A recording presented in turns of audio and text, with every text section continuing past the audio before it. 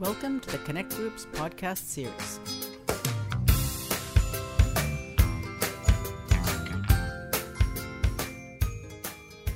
Hi, I'm Rena D'Souza and I'm in the podcast studio with Tegan O'Rafferty, Connect Group's Sector and Community Development Officer.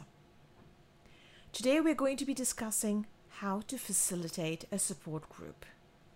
So Tegan, what does facilitation mean? Okay, thanks Rena. Well, first let's define what we mean by facilitation. Facilitation is the act of helping other people deal with a process or reach an agreement or solution without actually getting involved in the process or discussion yourself. So to facilitate means to make easy. The support group facilitator's job is to make it easier for the group to do its work. A facilitator works to make a few key things happen during a support group meeting. They make it easy and comfortable for everyone to participate in the meeting. They stimulate discussion and encourage interaction between members. They make sure everyone has a chance to have their ideas and feelings expressed. They mediate if there are confrontations or triggers. And they work to maintain a safe and respectful group environment. They also direct and refocus the group and keep them on track with their conversation. This list may sound quite daunting, but it's important to remember that you are more than likely to already possess these skills. And if you don't have all of them, you can learn. Practice really does make progress. So what traits does a person need to be an effective support group facilitator? There are a few key traits to look for in a support group facilitator. One of the most important is that they have a clear and comprehensive understanding of the group's vision, mission, values and goals. Having this knowledge of the workings of the group is vital, as an understanding of the group's vision and purpose will enable the facilitator to keep the group on track and on task. Other traits that make an effective support group facilitator include the ability to work collaboratively, being empathetic, personable and welcoming, the ability to maintain objectivity regardless of their own perspective or needs, and good organisation and time management skills. I would say one of the most important traits of a support group facilitator is good communication skills. What do you mean by good communication skills? When we talk about communication skills, most people think good communication is all about talking and making conversation with strangers. In fact, the most important aspect of being a good communicator is being a good listener. The most effective way to improve your listening skills is to practice what we call active listening. Now, active listening is demonstrating that you know what the person is saying, you are interested, and that you've understood their message. It's a conscious choice that requires your attention and your concentration. How do we know if we are actively listening? There are 5 steps to active listening, which we will go through now, and they're all very easy to practice in your day-to-day interactions with friends, family, and even people you come across in everyday life. The first step to active listening is to pay attention. You need to give the speaker your undivided attention and acknowledge their message. Make sure that you're paying attention to what is being said. You will notice that your mind starts wandering. Maybe you're thinking about that phone call you have to make or what you are going to say in response. It's really important that at this point you notice that your attention has shifted and you consciously bring it back to the conversation at hand. The next step is to physically show that you're listening. You might want to nod occasionally and have a think about your posture. So uncross your arms and turn your body towards the speaker. Make sure that you're looking at them. Step 3 is to provide verbal feedback. It's here that you reflect what is being said. You can do that by asking questions such as, "What do you mean when you say?" Or, "It sounds like you're saying." You can take this opportunity to paraphrase what the person is saying. This lets them know that you are listening, you have heard, and that you understand. Step 4 is to defer your judgment. Allow the speaker to finish what they're saying before you ask a question. It's really important that you don't interrupt the speaker with counter-arguments or stories about how you have been in the same situation.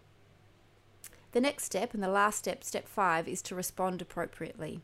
Have a think about your facial expressions. Make a conscious effort to control your voice, and above all, ensure that you are showing respect to the speaker. What would you say are the things facilitators might do that stop them from being able to listen appropriately? Well, there are a few things that stop us from listening. The first is that we like being a fixer. That's when we stop listening to the details and we want to provide a solution.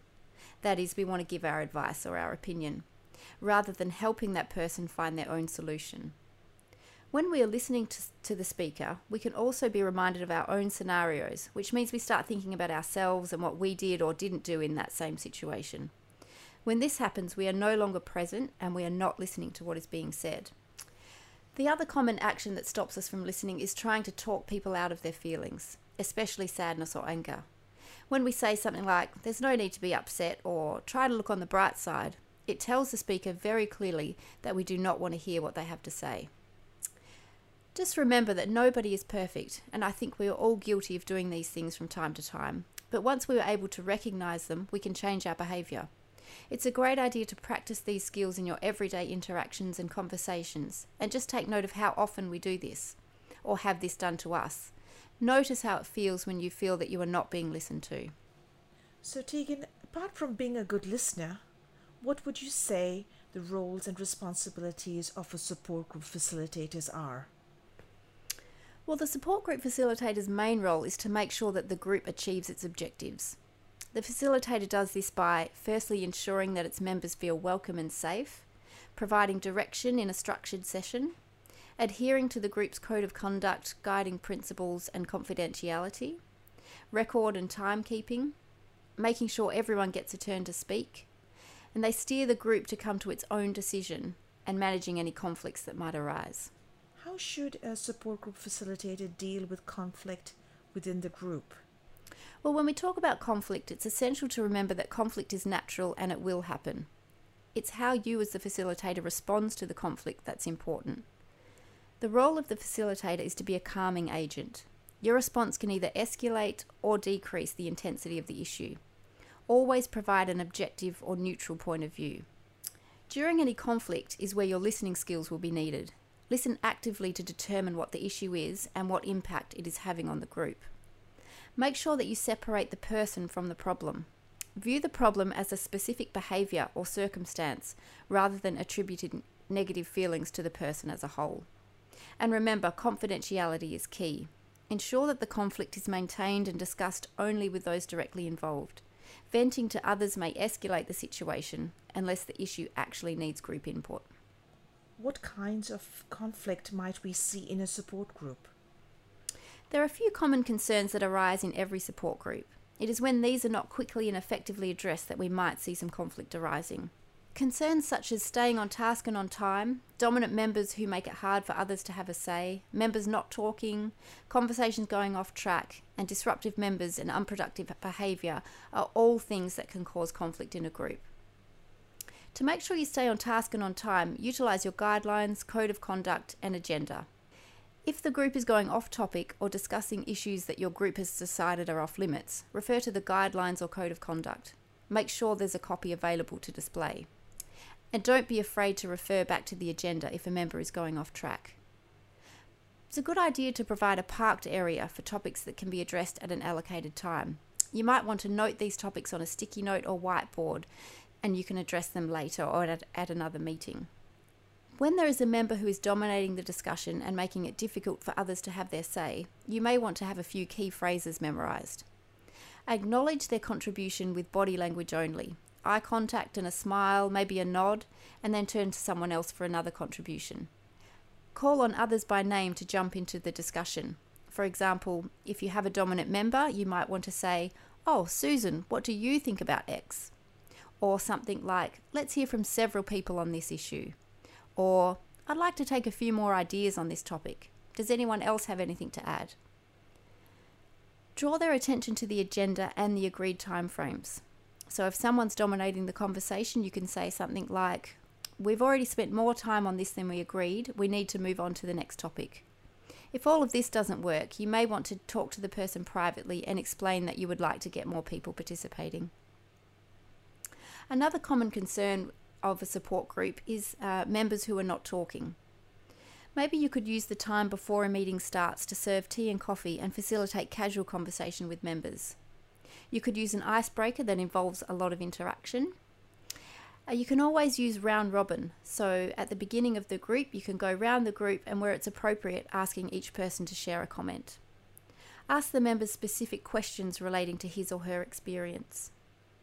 You can always acknowledge when a quieter person does contribute. Thank them and let them know how important their contribution is. This may help other members be more forthcoming. If all of this doesn't work, maybe you might like to talk of your own experience first.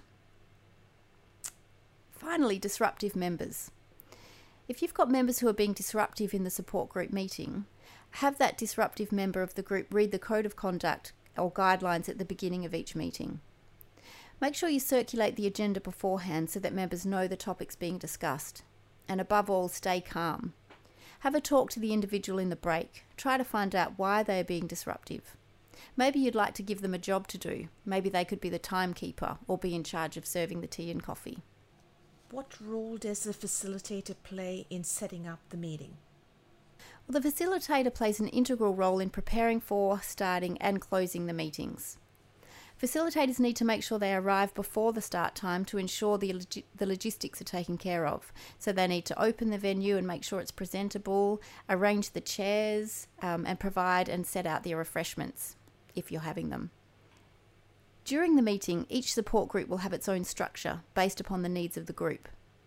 A typical start to a meeting might include having a welcome, reading the agenda, and reading the guidelines. It's a good idea to state these at every meeting. A successful ending to the meeting would require providing a 15-minute warning before the group is scheduled to end, inviting members to make final comments. Perhaps you could have the group share how the meeting has helped them. This can also help those who haven't had a chance to speak have their say. Make sure you thank the group for coming and for their participation and announce the location, date and the time of the next meeting. Thank you, Tegan. So if you need any more information about facilitation, please look for our fact sheet on our website, or if you'd like some one-on-one support, please call us on 9364 6909 or email us on info@connectgroups.org.au.